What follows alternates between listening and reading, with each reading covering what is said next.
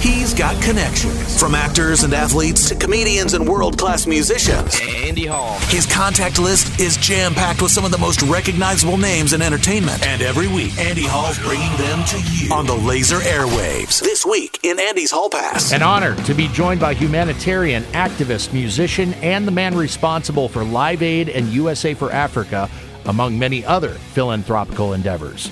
Frontman and founder of the Boomtown Rats, Sir Bob Geldof, is my special guest today, courtesy of Time Out Bar and Arcade, downtown Ames, the next level of arcade. Hi, Bob. Hey, Andy. It's an honor to share a few minutes with you today. Thanks so much for your time. Thank you. The Chinese Zodiac clearly knew something we didn't at the stroke of midnight on January the 1st as we rang in 2020, the year of the rat. And here we are talking about the Boomtown Rats' first album in 36 years.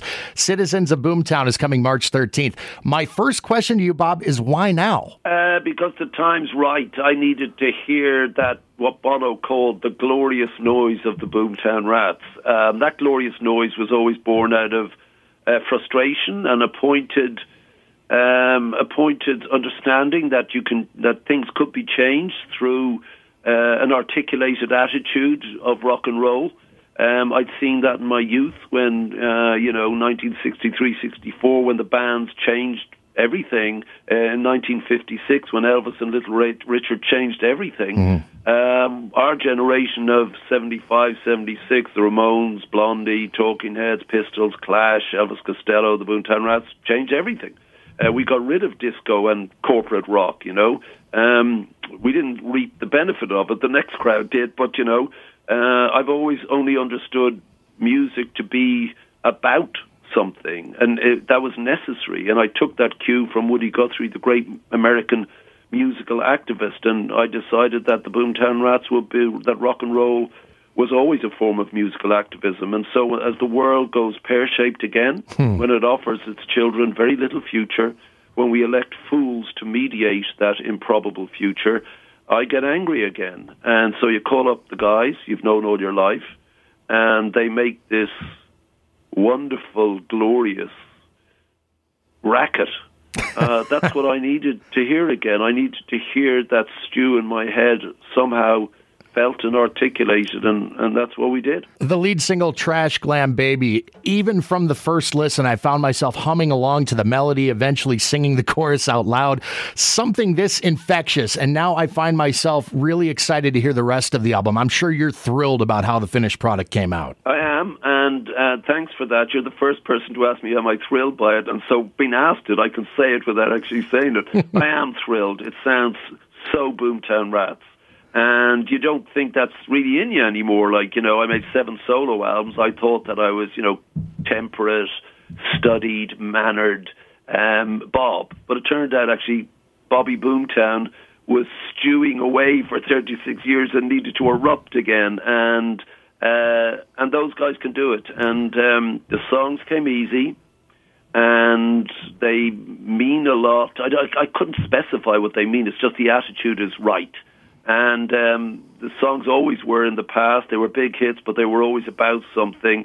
And, to your point about the infectious nature of them, I always wrote pop songs. What to me were pop songs. It didn't matter necessarily what the record was about. It was what the song was about. And if it gets to number one, then millions and millions of people hear this.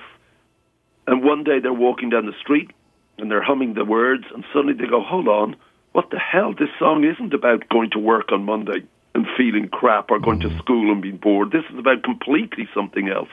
And it's a sort of, I don't know, what the communists call entryism. It's a sort of musical entryism, One thing I find absolutely fascinating, and certainly not every band can say this, many of the themes you wrote about in songs from 40-odd years ago remain relevant to this day. Do you believe that's mostly instinctual as an artist, or is it more a byproduct of, the human condition in general, or is there something else going on there? God, now I have to think. Thanks for that.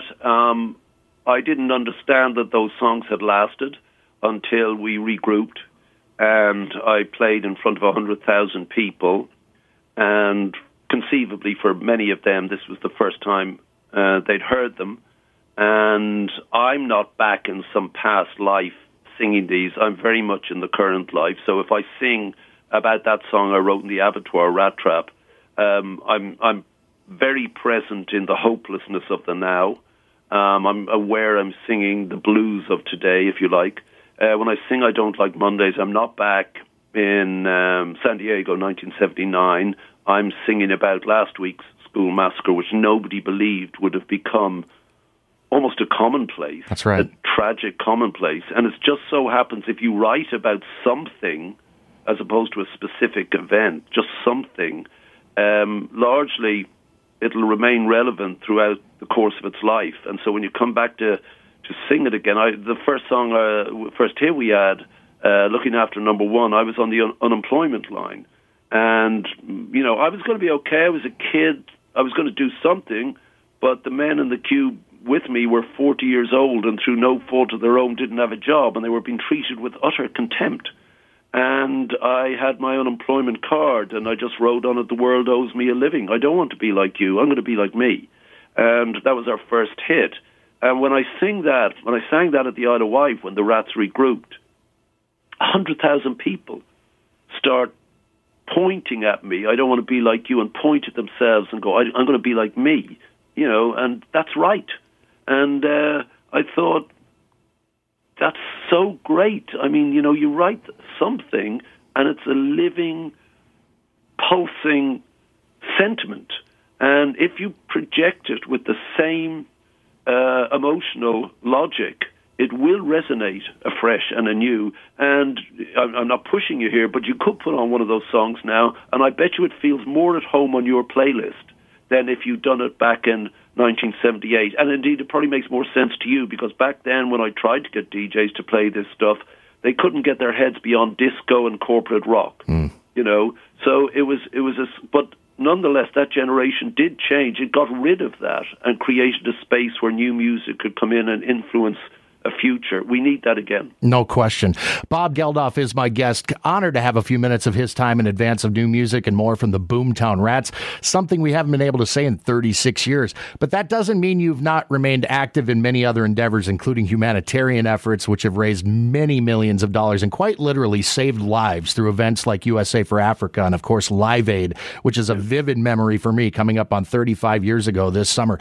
Here's a question. Do you believe it's in all of us, the ability to make positive change and have an impact on the world? And when I ask it that way, Bob, I mean real impact on a global scale. Is that even possible for the average Joe these days, do you think? It's not possible for the average Joe, but it's possible to implement change. You know, I'm a pop singer. I get to talk to you guys. I get to be on TV. So who's ever listening to this, if they haven't fallen asleep of boredom by now, you know, they're listening and thousands are listening. If you're a fireman, or, you know, a health worker, or a cop, or an accountant, you may want to get your mates together and do something, and they may spread that out statewide or even nationwide. But, you know, a bunch of accountants getting something together is amazing, but it may not move the needle, but it does change that person's life. So I'll put it in context. You're walking down the street and there's someone with a charity box, let's say a care or something box, and you put your buck in the box. That is the essence of being a human being, because you've acknowledged that there are those worse off than you. And you're saying, you know what, dude, not in my name. And you do the most you can do, which is hard for a lot of people, to put the buck in the box.